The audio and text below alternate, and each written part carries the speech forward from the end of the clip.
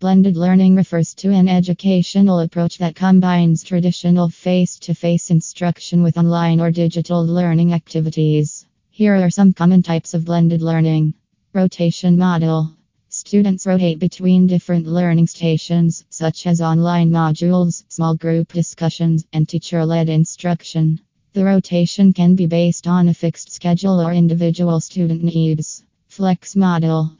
Students have flexibility in terms of time, pace, and location of their learning. They can choose to learn online at their own pace and schedule, while still having access to in person support from teachers or tutors when needed. A la carte model.